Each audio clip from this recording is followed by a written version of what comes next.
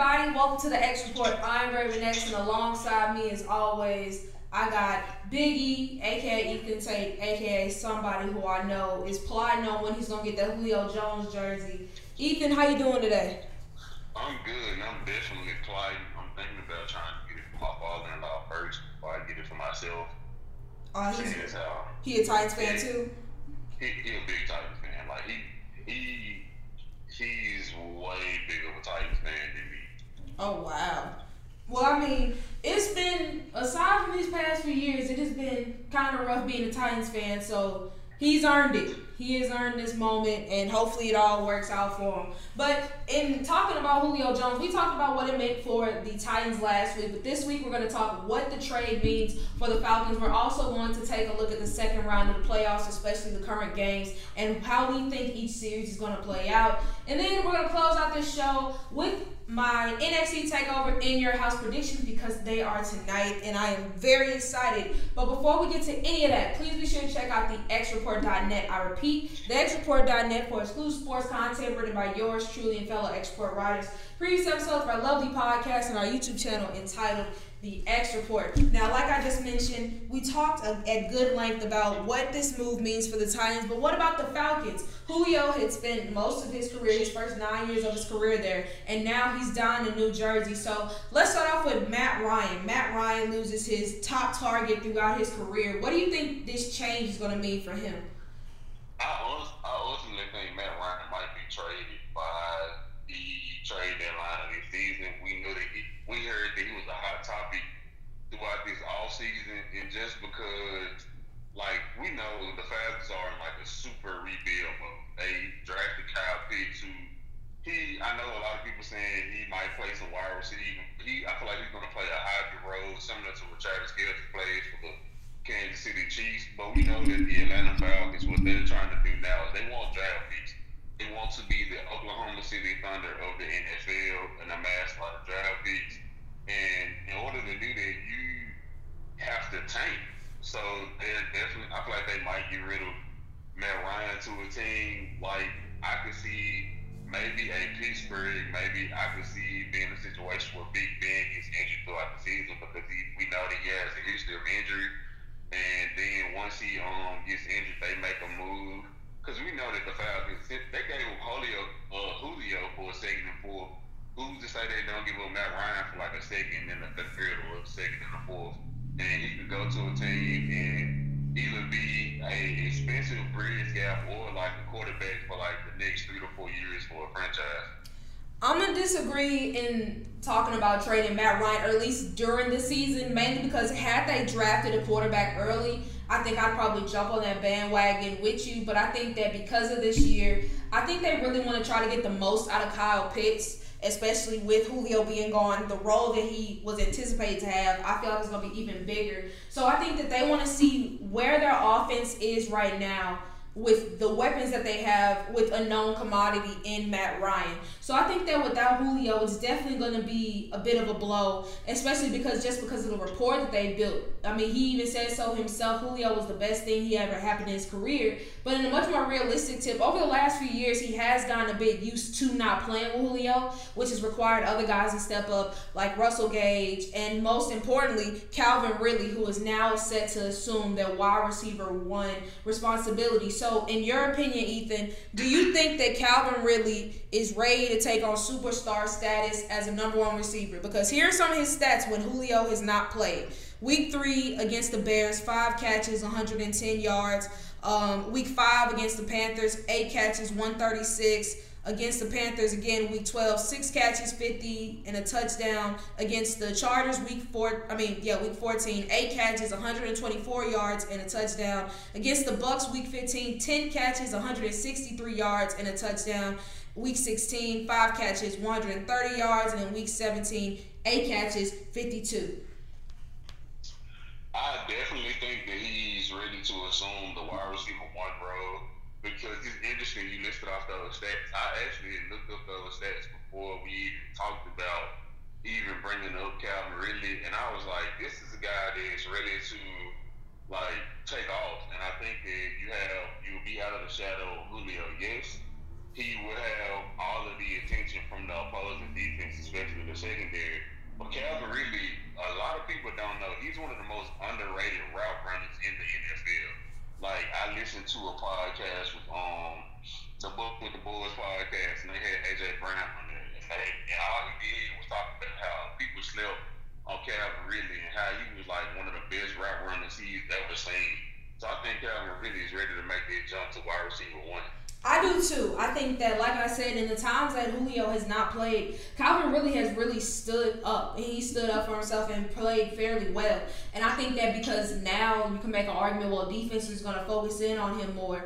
But I mean, the Falcons still do have offensive weapons. Kyle Pitts, he's supposed to be one of the best young tight ends in the game early on in his career. Of course, you have Mike Davis, who had a really solid year with the Panthers this past year. Hayden Hurst is still there. Like I said, Russell Gage has put on some solid performances as well. So it's really, as much as you want to hone in on Calvin Ridley, you can't just try to stop him, and it opens other things up. And so I think that Calvin is going to have a really good year as well, as long as he can stay healthy. He has that rapport with Matt Ryan, and I think that he's really going to go leaps and bounds and show what he can do.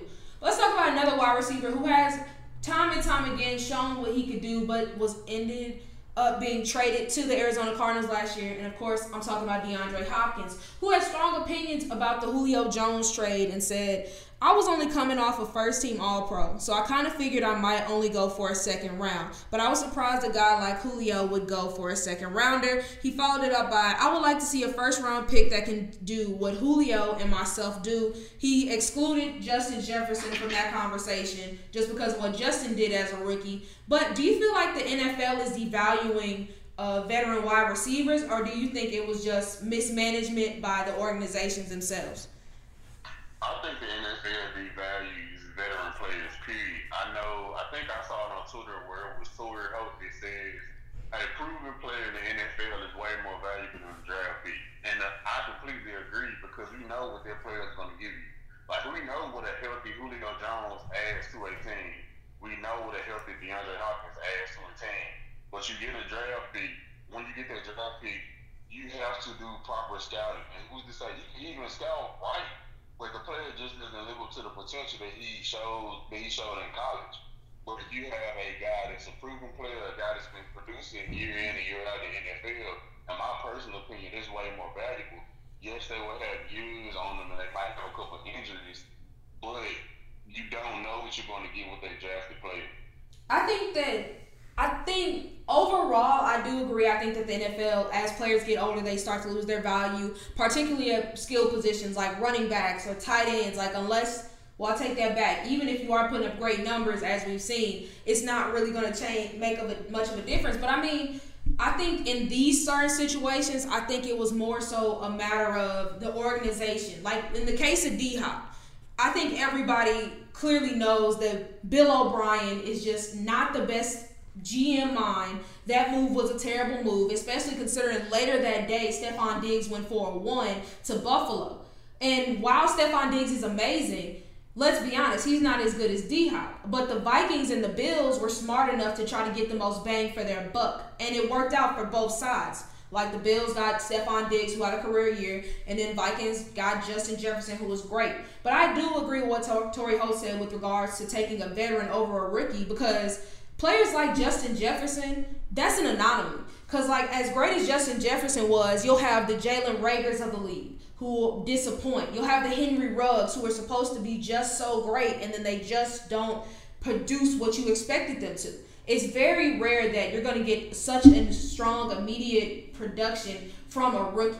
And while I understand for some teams who are trying to go in a younger direction or who are in a bit of a rebuild going that younger way, I think that teams, case in point, like the Patriots, how do you not be willing to give a 1 for Julio? You know, Colts, how are you not in that situation? Like, if you're a team, like I said, if you're a team that's trying to rebuild, that's one thing. But I mean, hey, the Falcons, apparently their thought process was, if we don't have to help pay the rest of Julio's salary, we'll give him to you for a 2. Which, I mean, considering how bad their cap situation was, I get it. But still, it's baffling to see a cat like Julio go for a 2. I would do it. If I was a team, and especially a contending team, I would definitely give a 1 for Julio or D-Hop with without any hesitation. But unfortunately, not everybody thinks like that. But let's talk about another player who could potentially be traded. Everybody's favorite mullet-wearing, jeans short guy, Gardner Minshew, who reports out of Jacksonville are saying that Jacksonville would apparently be willing to accept a 5th or 6th round pick for Gardner Minshew if a team were trying to trade for him. So while it's looking like Gardner Minshew may have seen the end of his days as a starting quarterback, what team do you think could use him as a backup? Being honest, I would say the Green Bay Packers. Simply because we know that they have a lot of drama going on in their organization, and we also know that if Aaron Rodgers actually doesn't play, we don't know what we're going to get from Jordan Love. And yes, Gardner Minshew isn't a world burner of a quarterback, but he showed flashes of being a pretty competent starting quarterback, and I think that you can potentially slide him in. Let's say, Aaron Rodgers doesn't show up and he gets traded before the season starts. You can bring him into Green Bay. He'll be able to step in and, if Jordan Love falters in his play in any bit, he could potentially give you a boost. He might even give you a game or two. And I feel like he's the type of guy that people in Green Bay would love just with the mullet, just his personality. Like, I feel like fans there will love him, so I would say Green Bay. Another team that I think Green Bay will make a lot of sense, especially just with all the uncertainty going on, but I'm going to go with another team that loves big personalities, and I'm going to say the Dallas Cowboys. While all this ridiculous hype is on the team and how, they're just going to go so far, people like to forget that Dak suffered a serious ankle injury last year. And this is a quarterback you just gave a whole lot of money to, but have gotten not much in return. And so who's to say he won't get hurt again? Like I said, it was a really serious injury. Ankle injuries are tricky. And we saw last year when their backup situation, we're going from Andy Dalton, Ben DiNucci, Garrett Gilbert, and that cycle and how bad it was for the team. It showed that they needed a competent backup to at least try to keep the offense afloat. And I feel like with Gardner Minshew, you're getting an upgrade over Andy Dalton and everybody else who took a snap last year. So I think that he's a nice insurance policy. God forbid Dak Prescott gets hurt again. So that would be the direction that I would go in. But all right, let's play a game of believable or buffoonery, starting with Cam Newton, who, as we all know, the Patriots drafted Mac Jones with the 15th overall pick, and it seems like he is the future. But that does not mean that Cam Newton is done, according to Chris Sims. In fact, he said Cam Newton is still one of the 20 best quarterbacks in football. For my money. It's not about quarterback stats all the time. It's the effect you have on the football field. So, believable or buffoonery, Cam Newton is still a top 20 quarterback in the league. When healthy, if you're not talking about stats or you're talking about impact, I can potentially see it because the thing that Cam Newton brings to the table is he can essentially be a third running back or a second running back. Like, if you get into a goal line situation, you don't know who's going to actually get the ball. Is it going to be a handoff? Is it going to be a fake handoff and Cam Newton goes for the touchdown? But overall, his impact is big when he's healthy, but I probably would say I don't think he's a top 20. I would say maybe 25 in most. Yeah, I mean, 20 is like, it's pushing it. If it was 25, I'd say yeah. Because we're just talking in terms of like right now, how many other quarterbacks are better. If I had to pick between the two, more times than not, I'm probably going to go in the direction of Cam Newton, excluding a few teams. And I think that, like you said, the caveat is he healthy? But I mean, last year he was mostly healthy, and as we saw, he didn't have that great of a year. And his stats weren't that great despite starting multiple games. And you can say, yeah, he can still run the ball, but I mean, it's clear that the Patriots are not a team that are tailor-made for his best skill sets. This is me saying I think he goes somewhere and immediately is just a great starter, but I just think that I would say it's buffoonery too. I would say 25, yeah, but 20 is like pushing it. Because if this was a few years ago, I would say, yeah, without a doubt. But just from the last few years of Cam Newton, I think that I got a hard time buying that one. I think he can be impactful, but I'll just say this. If he really was a top 20 or a top guy in the league based off his impact, I don't think that the Patriots will be so high on Mac Jones. I feel like they would have taken their time on getting a quarterback instead of using their first-round pick to do so. But that's just me. But all right, let's talk about another quarterback who undeniably is top 20 and beyond. Russell Wilson, who said this of the Seahawks drama of earlier this offseason. I love this city. I love this place. I love everything about it. For me, personally, I hope I play my whole career here. That's my mission. That's my goal. I did not request a trade. Calls were getting thrown around, and that's the reality. But I'm here to win. I'm here to win it all. Believable or buffoonery, the drama in Seattle was all overblown. I think that's believable because the reality is Russell technically never did request a trade. He said, like, hey, if you guys this is what I want. I want you guys to improve my O-line. I want to stay in Seattle, but if you guys trade me, this is where I want to go. He never said, like, hey, trade me to these teams, and I'm out of here. And I think just because he's a quarterback and because he's, in my opinion, one of the top 5 best quarterbacks in the league, I think people overreacted to it. And I definitely agree that I feel like in some ways it was overblown. Yeah, and I think that, of course, during the NFL offseason, because games aren't being played, people are just ready to jump on whatever they can to get that excitement. You know what I'm saying? Especially because in the NBA, there's always things going on. With the NFL, especially like that weird time between the draft and the season just ended, like not much is going on. So anytime you hear displeasure, especially from great players like Russell Wilson, everybody is going to jump on the bandwagon and try to see what it's about. But I think it was overblown as well. I mean, of course, if you're a player of his status and you're being told and you're hearing all this stuff about potentially being traded, of course you're going to want to have a pick of where you get traded. But like you said, there was never anything from Russ himself that said he wanted to be traded. And if people are trying to think, oh, well, he was talking bad about the offensive line. Well, yeah, since he's been in the league, his offensive line has been terrible. There is no problem with him expressing his frustration with the line because they need to do their job. So, the most quarterback in the history since he's been drafted. Literally, in his time in the league. So, of course, he's going to be frustrated. So, yeah, I'm in agreement with you. I think it was overblown. And I think that his main focus is trying to win in Seattle because you never really hear anything bad about his relationship with Seattle and him wanting to leave Seattle. That just comes from media noise or people just trying to get clicks. So, yeah, I call believable that it was overblown. Let's talk about another quarterback situation. Mason Rudolph, backup quarterback for the Pittsburgh Steelers, but most notably known for getting hit in the head with a helmet by Myles Garrett. He's putting that behind him and looking towards the future, in which he said that his goal is to be the Steelers starter in 2022.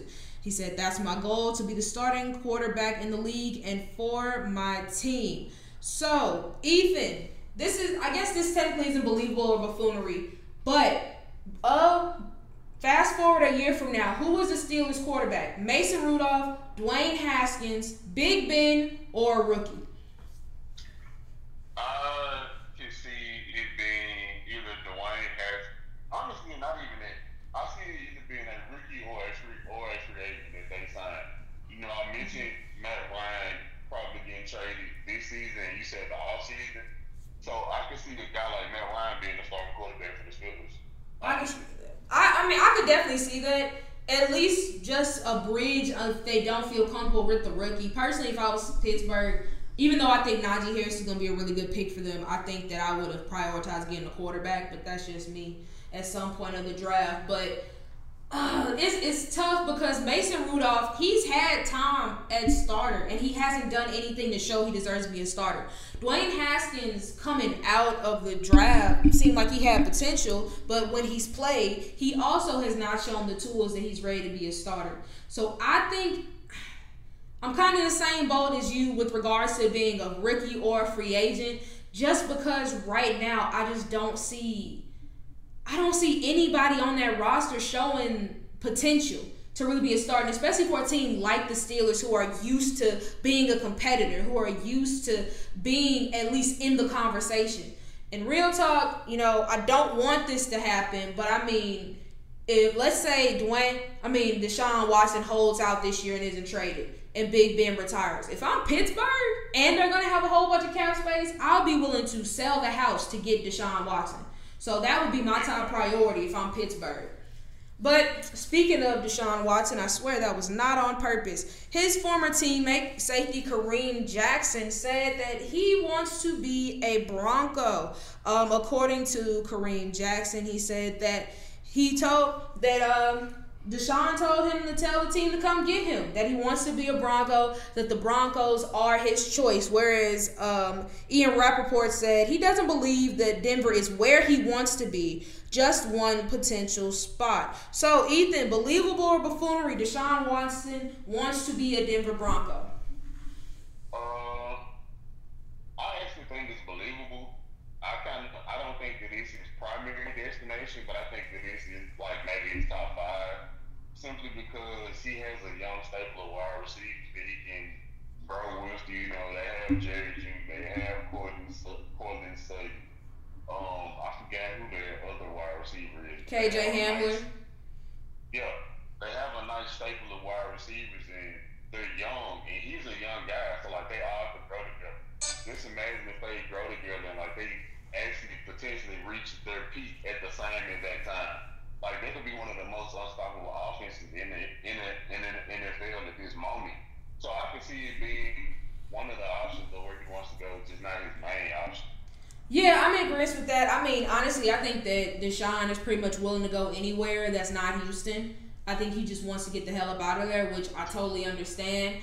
And so with that being said, and I think that Denver is a really nice spot. I think that had Denver not been in the AFC West, I think that it would be a team that a lot of quarterbacks want to go to, just because look at what they're building. Like you said, they have a really nice young receiving core. Their defense is really good, especially if these secondary moves panned out. They're getting Von Miller back, which is also cause for excitement. So Denver overall is an interesting team to watch. Their biggest problem is quarterback. And for a quarterback in a disgruntled spot, I'm sure that they would be more than willing to jump that bandwagon and go there. So do I think it's the number one spot for Deshaun? No, but I could definitely see it being a spot that he would like to go to. All right, let's talk another quarterback, Kyler Murray, who was a two-sport athlete in college, and there were even rumblings of him ditching the potential to play in the NFL to play baseball. He continues to talk about the possibility of playing in the MLB at some point, but he knows that as of right now, it's probably not going to happen. He just said, I'm not trying to start anything, I'm just talking. But he keeps the possibility open. So, believable or buffoonery, Kyler Murray will play in the Major League Baseball at some point of his career. I think it's believable. I can see him potentially playing in spring training, kind of similar to what Russell Wilson did. I don't think that he will make it on like a full-on Major League roster, simply because I think the amount of responsibility it takes to be an NFL quarterback, like, it's overbearing. Like, I don't think that you will be the type of guy that can play. Like, I don't think it's a Deion Sanders situation where you can play both sports anymore, especially at that position. But I definitely see him playing like maybe a spring training game here and there. Yeah, mostly just because quarterback is such a valuable position. It's like, if you're the quarterback, you have a pretty short leash because nobody wants to risk you being injured. And while baseball isn't as physical of a sport as football, I mean, anything could happen. And with regards to Russ, I mean, you can make a strong argument that was just trying to make sure he got his contract from Seattle, because that was all during the same offseason. So he was just showing Seattle, hey, if y'all don't want to pay me, I have other options. And I think that Kyler Murray could try that as well sometime in the future. But, I mean, hey, anything is possible. Do I think it happens anytime soon? No. But if it's towards the tail end of his career, or he feels like things aren't going the way he wants them to with football, I can see him making that transition to baseball. But, all right, final piece. Believable and buffoonery. And we got to talk Jordan Love, who, as we all know, Aaron Rodgers did not attend mandatory training camp this week, which was a really surprise to no one, which meant that Jordan Love took a good amount of the number one quarterback reps, to which he was asked about, and he said, yeah, that's what I'm here for. I was drafted here to play quarterback, so I'll definitely be ready week one. Believable or buffoonery? Jordan Love will be ready to showcase his ability week one and play well? Uh, In 1 second, I'm gonna look up who they played week 1 because I do not remember. okay.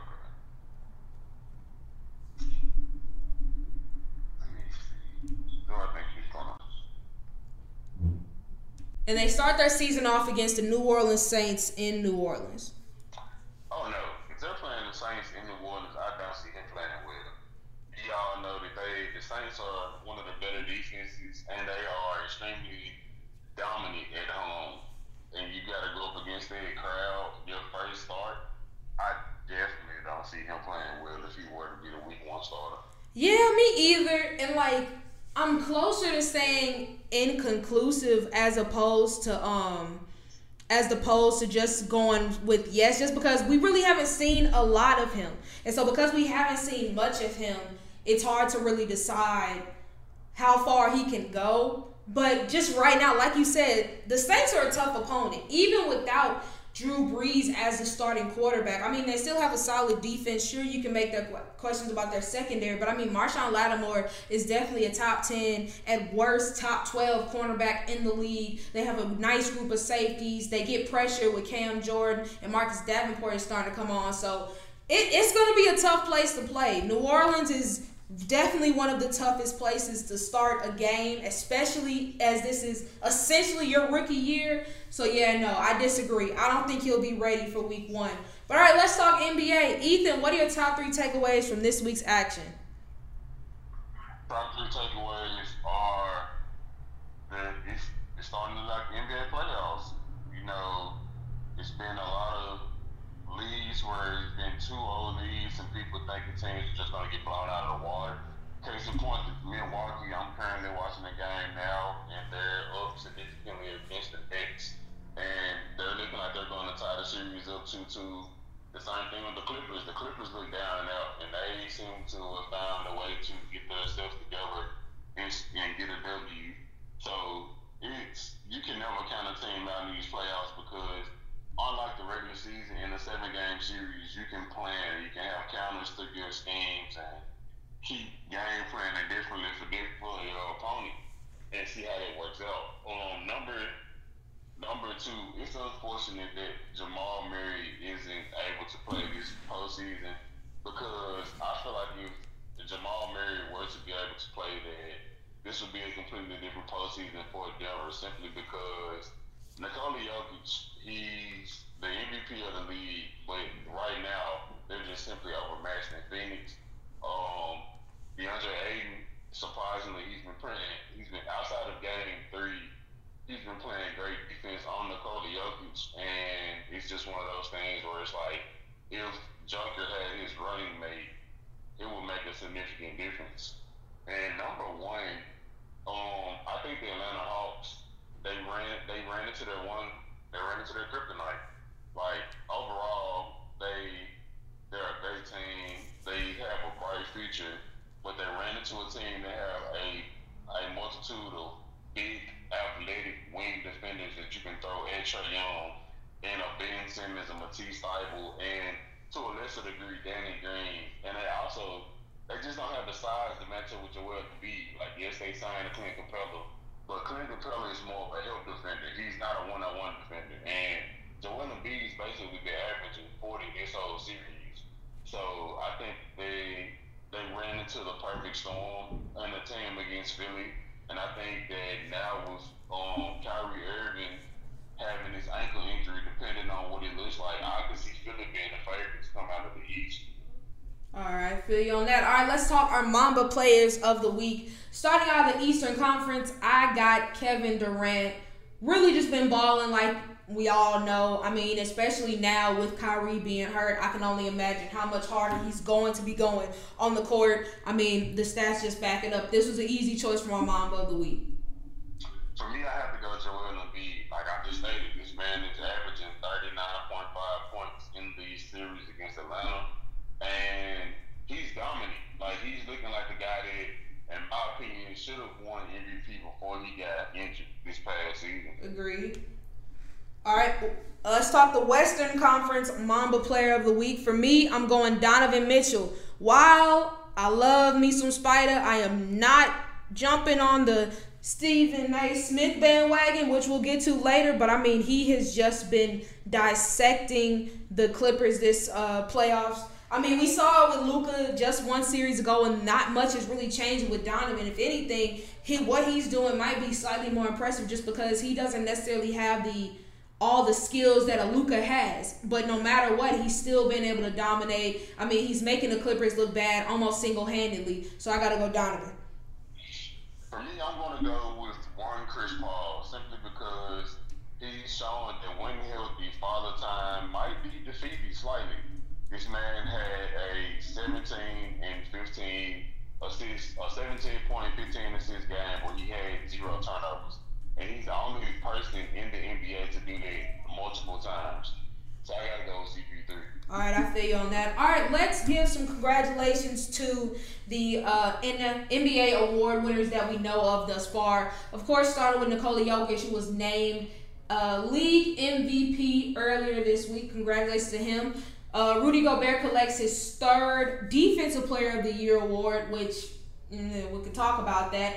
Tom Thibodeau, as we both said, should have happened, is named Coach of the Year after this year. As we all know, Julius Randle was named the league's Most Improved Player. Jordan Clarkson named 6th Man of the Year. Bucks Drew Holiday was named the NBA Sportsmanship Award. And Damian Lillard was given the Twyman Stokes Teammate of the Year award. The only award now that we are waiting on is Rookie of the Year, which probably is the toughest one to pick out of them all. So I know we both have our thoughts on Rudy Gobert winning the 3rd Defensive Player of the Year. So talk to me about that. I mean, I understand that the defensive metrics are amazing, things of that nature, but it's easy to have those type of defensive metrics where you're 7 foot. You have, if I'm not mistaken, the second highest wingspan in the NBA with the 7'9" wingspan, and all you do is really just stand there and block shots and affect shots at the rim. The only thing I can give him credit for is saying that to be a 7-footer, he's very well conditioned and he's very mobile. A lot of times you have those guys that's that big and they lumber around and they're tired and they can't really move. And he can't really move in the sense of guarding someone one-on-one, but as far as his timing and recovery timing, he's great. But I just think that, given the scheme that they use him in, it's kind of easy to just keep saying him because the numbers are going to be fed to him. He's 7 foot, and you're going to have guys that are 6'3" and 6'5" and below driving towards him at the rim. Yeah. So he's obviously going to affect percentages when you're that long. Yeah, I definitely agree with you on that. I think that pretty much what he's been doing this year is just what he's done historically and throughout his whole career, which makes him a great defensive player. But in terms of just comparing this year to the past years that he's won Defensive Player of the Year, I don't think that he should have won it this year. I don't think that this was his best defensive showing because while he used to be a more intimidating presence in the last few years, that's kind of fallen off a bit to now players don't really care if he's in the paint or not. They're willing to take their chances. Sometimes it works, sometimes it doesn't, but I'll say more times than not this year it worked as opposed to years in the past. I'm not even a Ben Simmons fan, but I feel like if you ask me, I would have gave him Defensive Player of the Year just because he made major strides in that aspect of the game. But you win some, you lose some, don't really matter because let's be honest, we know he's not the best player on his team, but hey, he's still got some hardware. But let's talk about a player who was never considered the best player on his team, but god damn it, he's gonna make sure somebody thinks so. And that's Scottie Pippen, whose new book, Unguarded, his biography, is set to be released in November of this year. Here is the description of said book, the official one. Simply put, without Pippen, there are no championships, let alone 6. There's no Last Dance, no Michael Jordan as we know him, no 90s Bulls teams as we know them. Pippen details how he cringed at being labeled Jordan's sidekick, dealing with MJ on a day-to-day basis, gaining more respect, serving as the real leader of the Bulls locker room. Ethan, in terms of this book, how On a scale of 1 to 10, how petty do you think it is? And do you think it may do more damage to, I guess, the persona of Michael Jordan than The Last Dance did? I think that it's extremely petty. As far as damaging MJ's image, I think it's gonna have an effect, but it's also like everybody look like MJ is one of the most prominent figures in sports in the history of basketball. I don't think like it's hard to damage his image because he's done playing. It's different if they were doing it if this book came out while they were playing and chronicling like the things that he did, but it's in the past. Like yes, it's good to hear it, but it's like you can't really damage something that doesn't really have any value anymore. Right. So I can't really say I think it'll damage his image more than The Last Dance because the thing is, The Last Dance, in my opinion, it hurts Scottie Pippen's image and it lifted MJ's image. So I don't see it really hurting his image that much more. I think when it comes to beloved athletes or like just figures in general, if people love them, they're gonna love them. And sometimes it does not matter what they do or what they're accused of, they're going to have their fan bases. Like The Last Dance showed, MJ was really hard on his teammates and sometimes he was an asshole. Did people stop loving Michael Jordan? No. Did people all of a sudden say, oh yeah, Scottie was the man, Scottie was the best player? No. They recognized he might have got a little bit more respect than before, but it was still MJ's show. And I kind of think that's similar to what this book is going to do. Like, the part about dealing with Michael Jordan on a day-to-day basis, like, that was over 20 years ago. Who cares? Like you said, if this book came out while it was happening, while MJ was in a national spotlight and was playing, that's one thing. But now it's just kind of like you crying over spilled milk. Especially because Scottie was one of the players or one of the people who was not happy with the production of The Last Dance because he felt like it featured MJ. But it's like, let's be honest, Michael Jordan was the Bulls in the 90s. Yes, Scottie Pippen played a great role on that team as well as Dennis Rodman, even Steve Kerr, Phil Jackson. There were other people who helped make it happen. But when you think 90s Bulls, 99.9% of the time, your first thought is going to be Michael Jordan. And I feel like he had the inclusion of Michael Jordan, even in the biography of the book, just showed that one, it's petty, and two, nobody's really gonna read it unless you talk about MJ. If it was really just a book strictly about Scottie Pippen and what he did and did not mention MJ at all, aside from like them winning championships together, nobody's really gonna read that book. Nobody cares. But they want to hear the drama, and I think that even though it's petty, it's also smart on the side of Scottie to try to fuel that drama and feed into what people are going to read because he wants to sell books. So is it petty? Yes. Is it going to damage MJ? Not necessarily, but at least Scottie's going to make money off of MJ's name. All right, let's talk about a player who's not MJ, and he doesn't want to be Scottie, but truthfully, he's not playing good enough to even be compared to Scottie. Next, Kristaps Porzingis, who after this last showing, well, honestly, throughout the whole season, it was tough for him in Dallas. And reportedly, Porzingis has been frustrated and often feeling more than an afterthought rather than a co-star to Luka Doncic, as Luka dominates the ball in the spotlight. Even some reports saying he wants to get out of Dallas to regain his status as a star. In your opinion, do you think that Kristaps is going to ever get back to the heights he was in, or at least the statistics and overall career that he had when he was in New York? Or do you think this is pretty much his role now?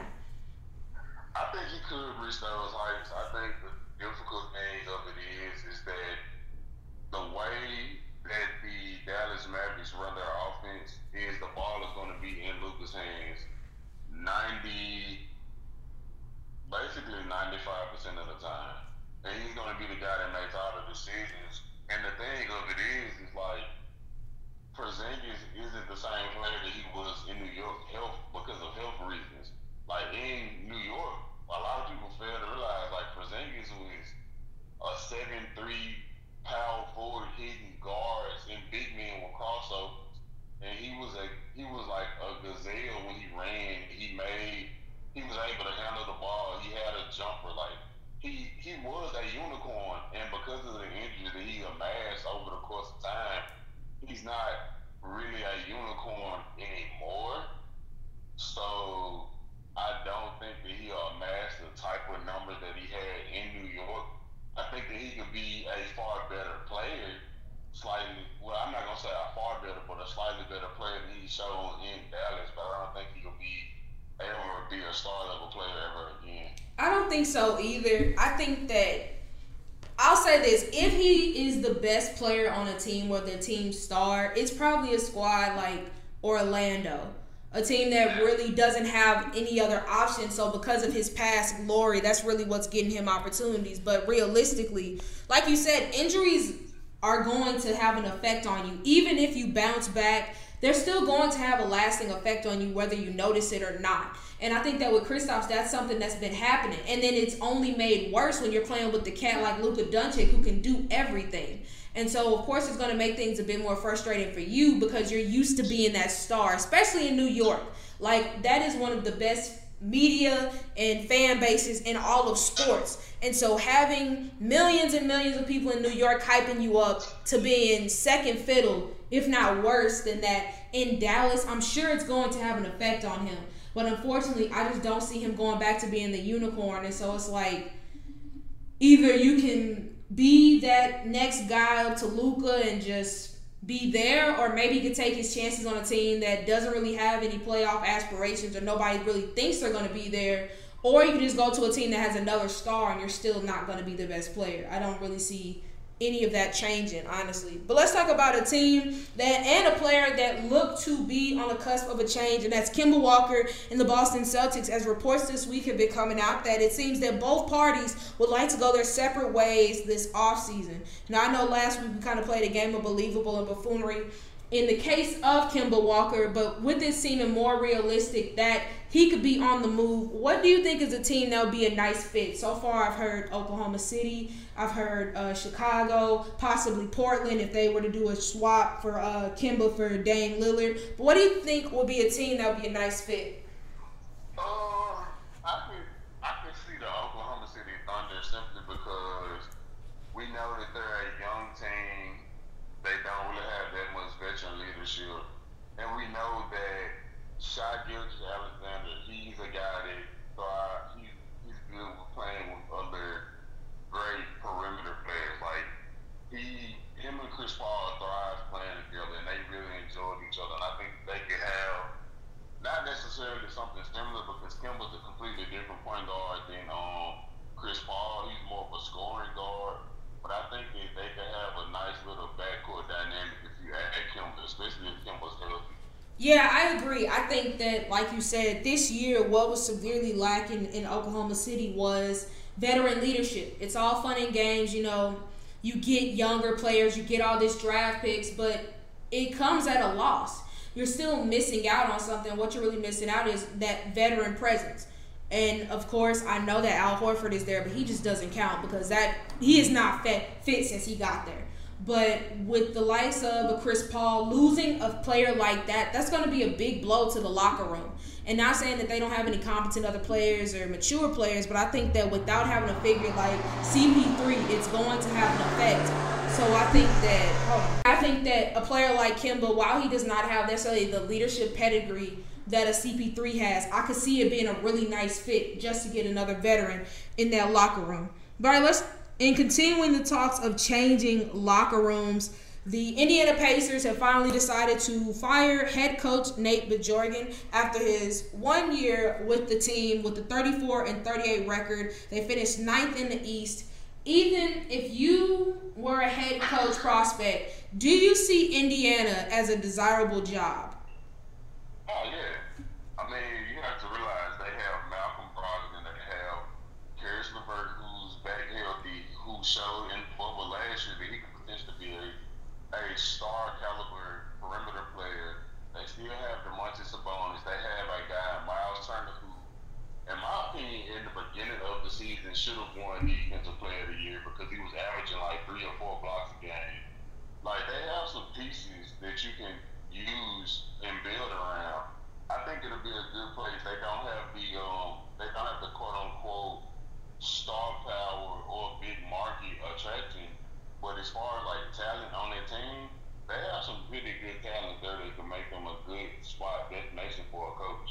Yeah, I would agree with that. I don't think a coach who is like, I'm trying to think of, like a Doc Rivers. I don't think Indiana will be a team that he would want to go to because you said like they lack that star power. They have young players who have potential and have, had great games or had great moments, but in terms of overall consistency or just overall like this cat's a star, they don't really have that. So I think that it would attract a certain type of coach. Like I think Terry Stotts would be a good fit because for when he first got to Portland, that was kind of their situation. Dame really evolved into being a star, as did CJ McCollum. He evolved to being a really good player. So I think a coach like him would be a good fit. But I think like the more established coaches of like championship pedigree, I can see it not necessarily looking like a desirable job just because they want more of a finished product. A team that, kind of like the 76ers, who had the potential but just need a little extra oomph to really get there.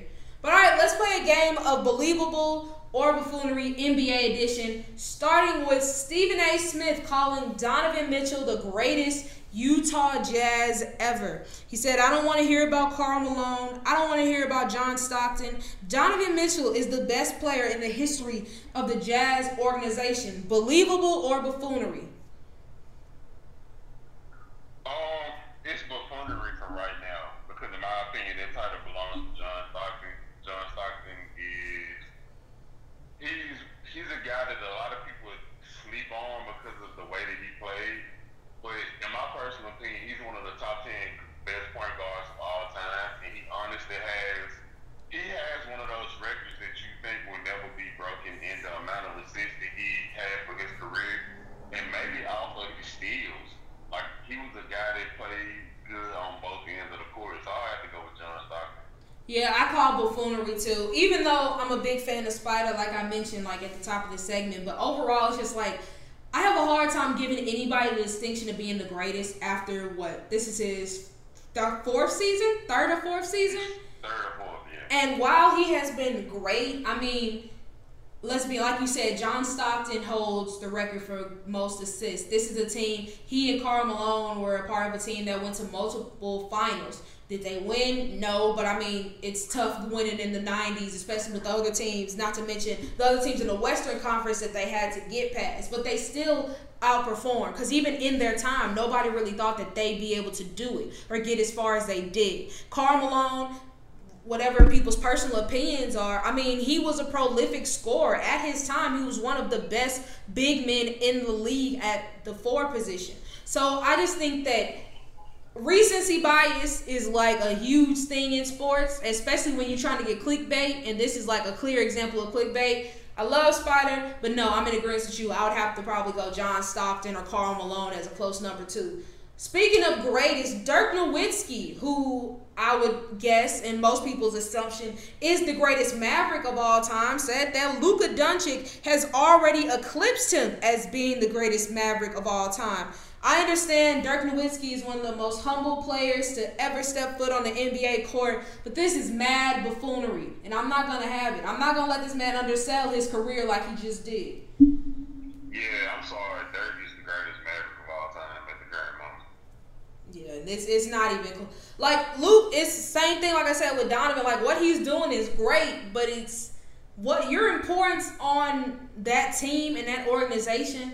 And I know a lot of people like he hasn't even won a ring yet. Well, yeah, that helps. But if Luka continues to play like this over the next 15 years, then you definitely have an argument. But right now, just 3 years in, absolutely not.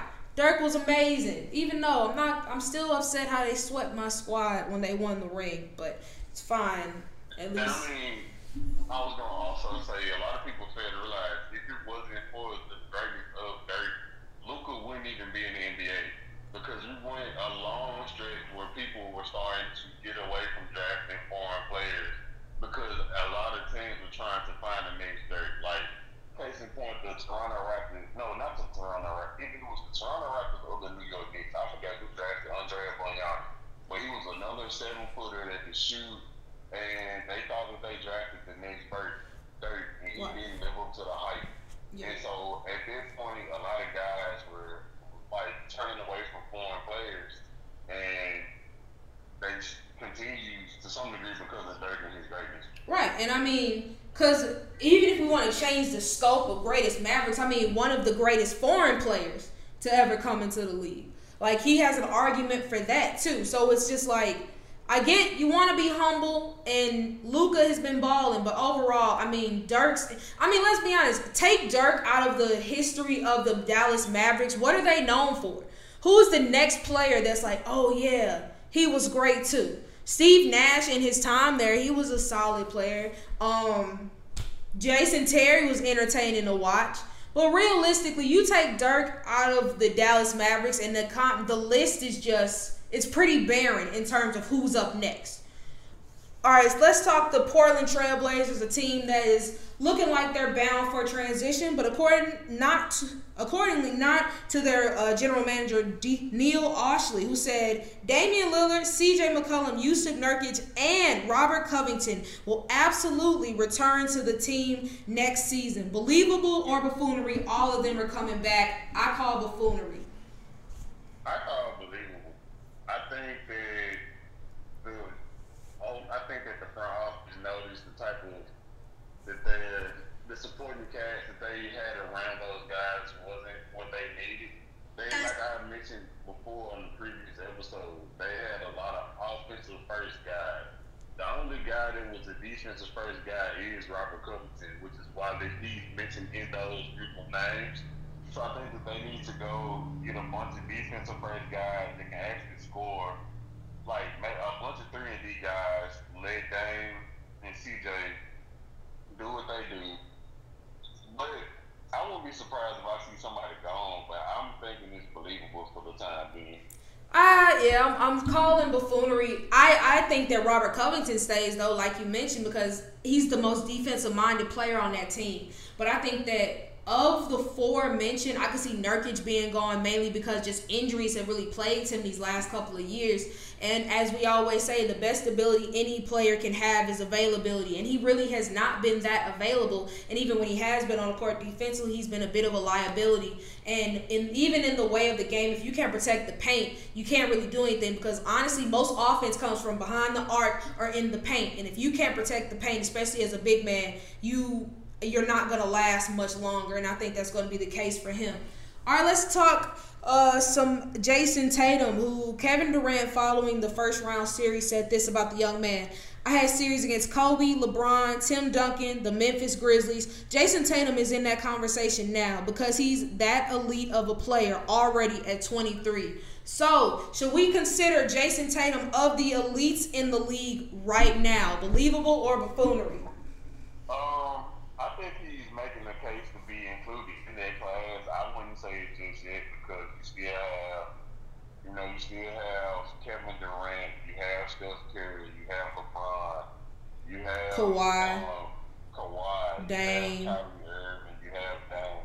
Like, you have a lot of names that are still very considered to be elite players, but I still would consider Jason Tatum being, like, what he did in this year's playoffs, it put him up a notch and being considered elite, but I wouldn't necessarily put him in their category just yet.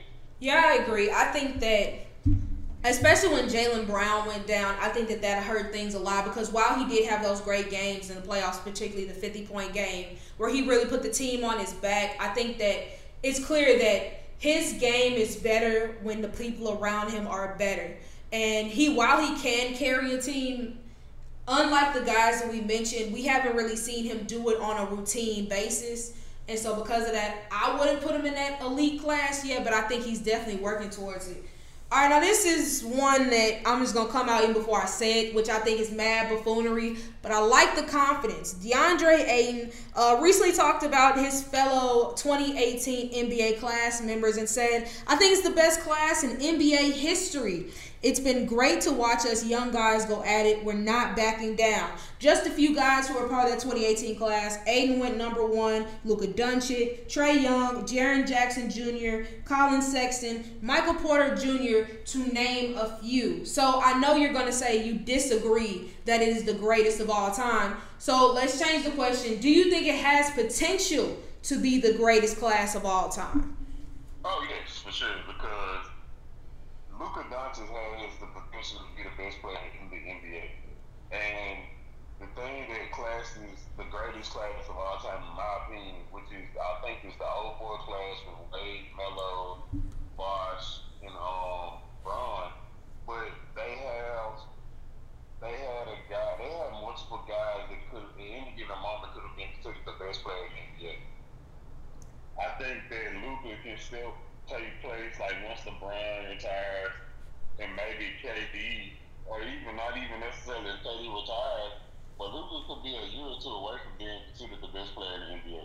He's shown flashes of it already, and I think that they have the potential. I think the only thing that's stopping them is like their class currently right now is being carried by the name of just Luka and Trae Young. Right. Like yes, Jaren had a great couple of seasons, but he hasn't been healthy. DeAndre Ayton, he's just not showing the type of player that he can be in these playoffs, given the fact that they have Chris Paul, Michael Porter Jr. He's shown flashes, but it had to be anything consistent. So his draft class really has been off the hype of only two guys, and I don't see it being considered the best class if it's just two guys carrying the draft class. Right. I think that's why I think it's kind of foolish to try to say something's the best class before it being not even 5 years. This is just 3 years ago. So I have a very hard time giving them that distinction. But I mean, like you said, I mean, they're really being carried by Trae Young and Luka Doncic. And I mean, Luka is far and away the best player of that class. And Trae has shown a lot of flashes. He's been a great offensive player, even though his game may not be as well rounded as people would have liked. But yeah, I think that in time, I just don't see it being able to eclipse the 03-04 class, and I don't think it's going to eclipse the 96 class, which personally I think is the best. And so I just think it would take a lot more than those two guys, like you mentioned. I think that everybody would really have to take a step up, because even of the guys that that I just mentioned, how many of them really are the best players on their team? There's Luka and there's Trae. DeAndre Ayton isn't the best player on his team. Jaren Jackson isn't the best player on his team. Michael Porter Jr. is definitely not the best player on his team. So it's like maybe in a few years, but for right now, I don't see it happening. All right, last piece before we make our predictions for the rest of the second round of the playoffs. CP3, who one could argue is the best player for the Phoenix Suns. It's a lot of belief that if he were to win a championship this year, it would push him in the top 5 greatest point guards of all time conversation. Believable or buffoonery, CP3 has to win a ring to be put in that conversation. I think there's some belief to it, simply because, I'm wrong. I think it's buffoonery because John Stockton is, in my opinion, considered one of the top 5 greatest point guards, but he hasn't won a title. Right. So I think that Chris Paul could definitely earn some consideration simply because of his longevity and what he's done throughout the history of his career. And now, if he wins a title, I think he cements his place in the top 5. Yeah, I think, because I mean, personally, if you ask me to pick between Chris Paul and John Stockton, I'd go Chris Paul. While John Stockton, the assist record is amazing, I just think that John Stockton played for the Jazz his whole career. He didn't have to get accustomed to change, and he also didn't really have to deal with the amount of injuries that Chris Paul dealt with. But I feel like in terms of having a better, well-rounded game, I think that Chris Paul has one. And let's be honest, even in that conversation, in that vein, John Stockton isn't really considered a top 5 guy, or he's somebody who you have to make an argument for in most cases. But I think that if he wins a ring, I could see CP3 being put in that conversation. I think that unfortunately, because with the emphasis of what point guards are today, especially like the scoring types, it'd be tough for him to beat out, Magic, who was usually a consensus, a cat like Steph Curry, who is the new generation of what a point guard is supposed to be, has literally changed the way basketball is being played. And then you can make arguments for Oscar Robertson, like you said, Isaiah Thomas, John Stockton. So it's like, it's a lot of cats, but I think that if he can win a ring this year, I think it would put him in the top 5. Because if you want to be technical about it, with everything that he's done, at worst, CP3 shouldn't be beyond top 8, if you ask me personally. But all right, let's look at the second round of the playoffs. You pretty much called it earlier. The Milwaukee Bucks have tied up the series 2-2 after this past win. All right, so talking about that, do you think the Nets have a chance if James Harden is still out and Kyrie cannot go? I don't, because their offense is predicated on having firepower comes from at least 2 to 3 guys, and the way that they run their system is designed to be ran through having 2 superstars. I think the players around them they aren't good enough to carry them to a team past the Bucks. So I don't think so. Yeah, I don't think so either, because while Kevin Durant has been great, I mean, their depth is just, it's been kind of spotty. And while Blake Griffin is apparently, in most people's eyes, just come back from the dead, him as your second best player, I don't think that really inspires as much fear as we would like in terms of like a James Harden or a Kyrie Irving. So if Kyrie can't go, I think that's pretty much the series as well. I'm in agreement with you on that.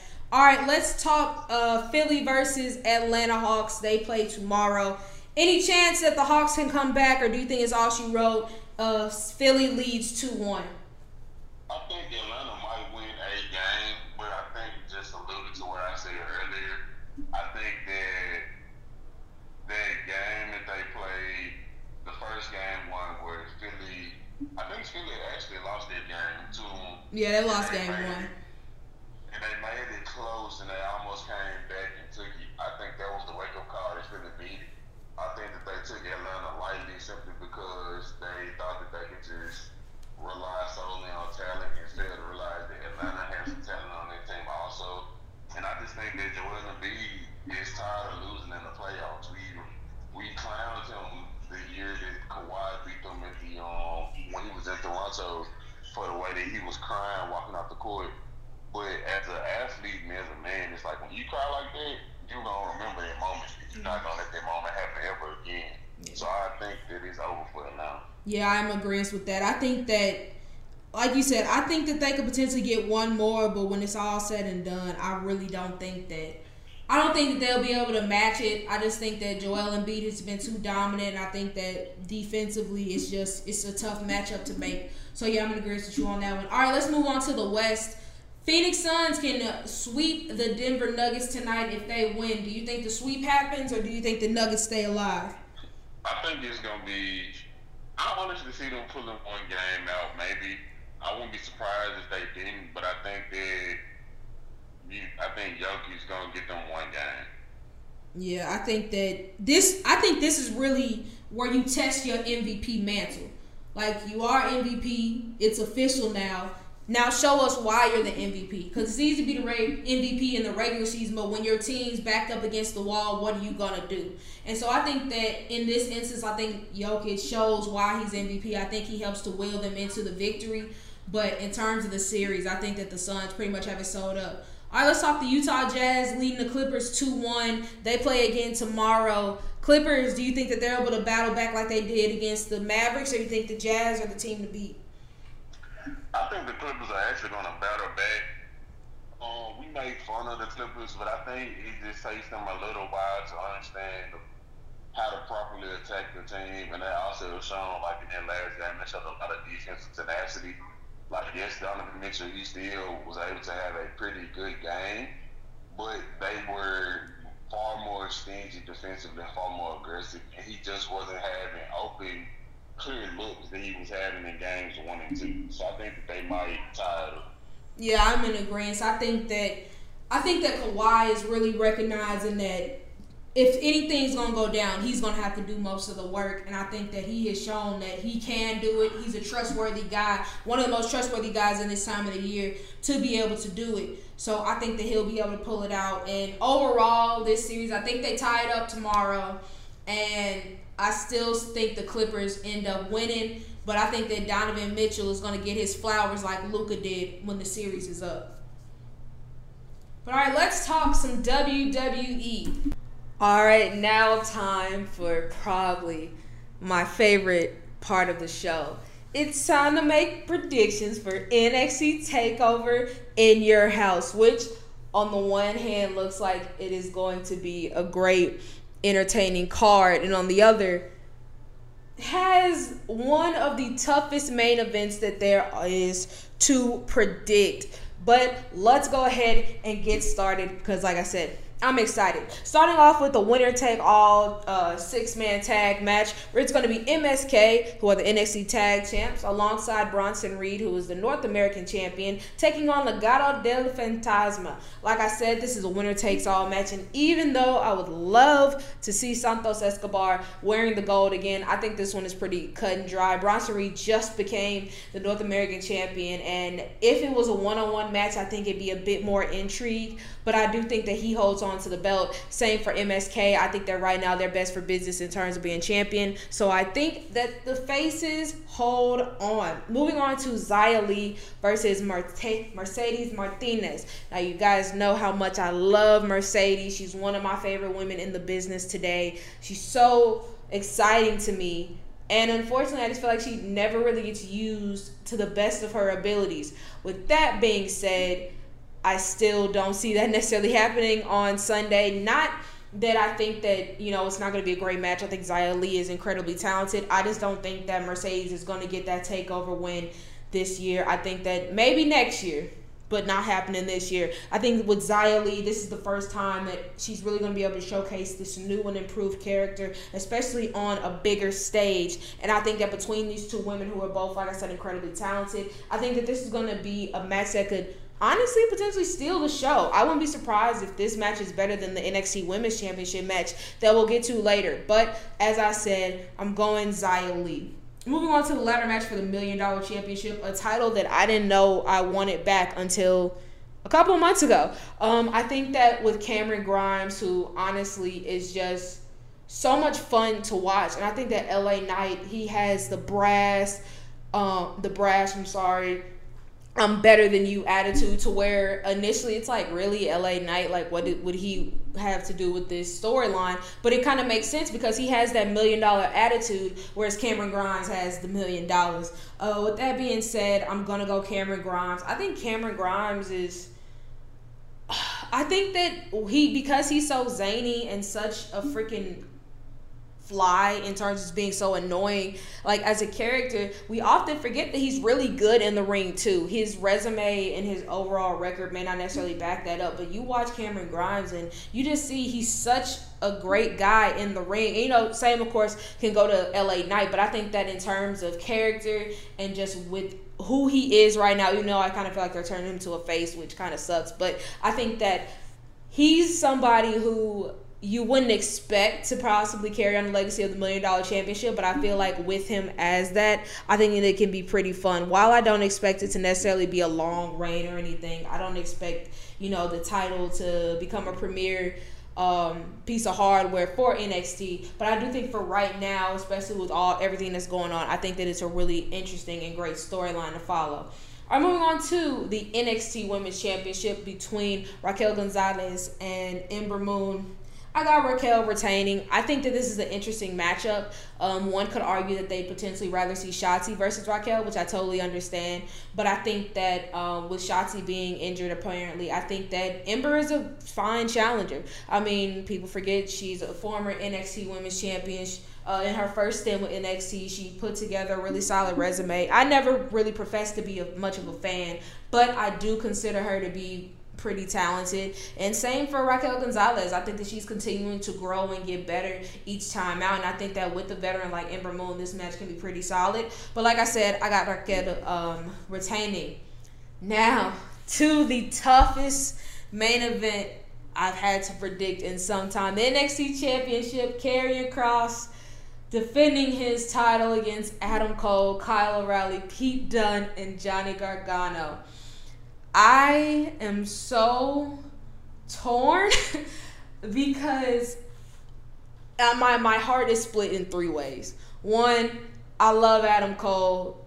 He's my favorite competitor in NXT right now. I mean, especially just if you guys have been listening, you know how much I loved his NXT title reign. Was the quickest 2 years of my life. Honestly, I would do it again. I'm sorry, 1 year, but I would sit through it many times over just because of how amazing it is, how amazing he is. I mean, like he said, all they have to do to make Adam Cole feel special is ring the bell.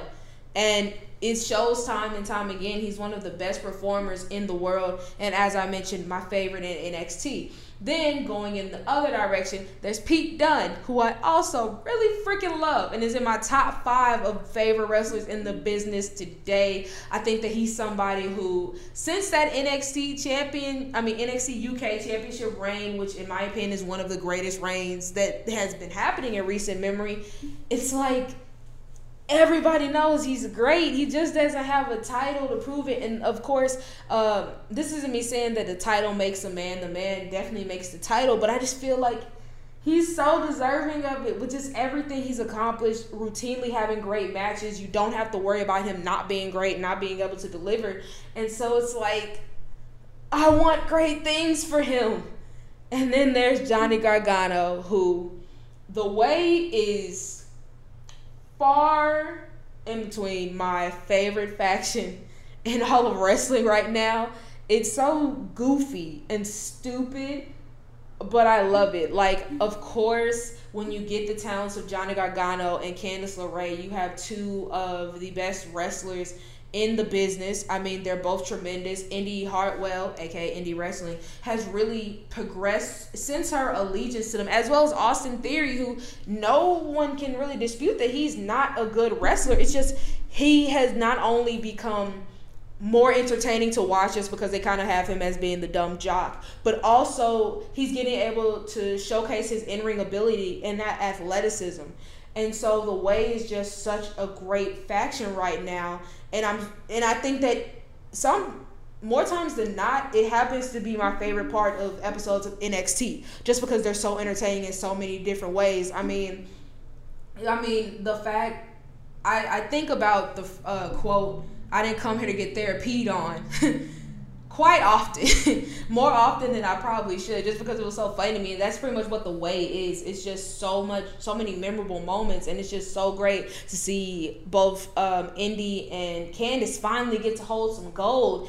Of course, shortly thereafter, Johnny loses his gold at the North American Championship, but I mean, it was a great match, which is what Johnny Gargano, aka Johnny TakeOver, is known for. So, was I stalling a bit in giving mad props to my 3 favorite competitors in this match? Yes. Why? Because I still don't know who I'm picking. It's tough. You know, Kyle O'Reilly has really remade himself. Am I on the cool Cal bandwagon as of right now? No. But I acknowledge he's great. Karrion, he's out for me easily just because I feel like he's going to Raw.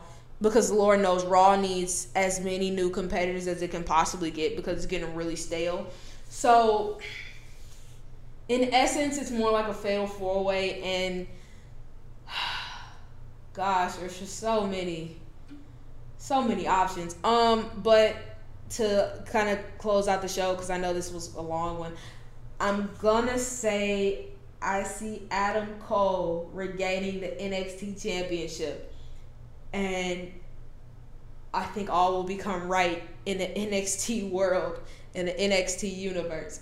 But that's our show. Thank you guys so much for listening. As always, please be sure to check out the xreport.net. I repeat, the xreport.net for exclusive sports content written by yours truly and fellow X-Report writers. Previous episodes of our lovely podcast on our YouTube channel entitled The X Report. Thank you guys so much for listening. We'll be back to you guys next week with more content. And then, of course, Hell in a Cell predictions. Thank you guys so much for listening, and we'll see you all next time.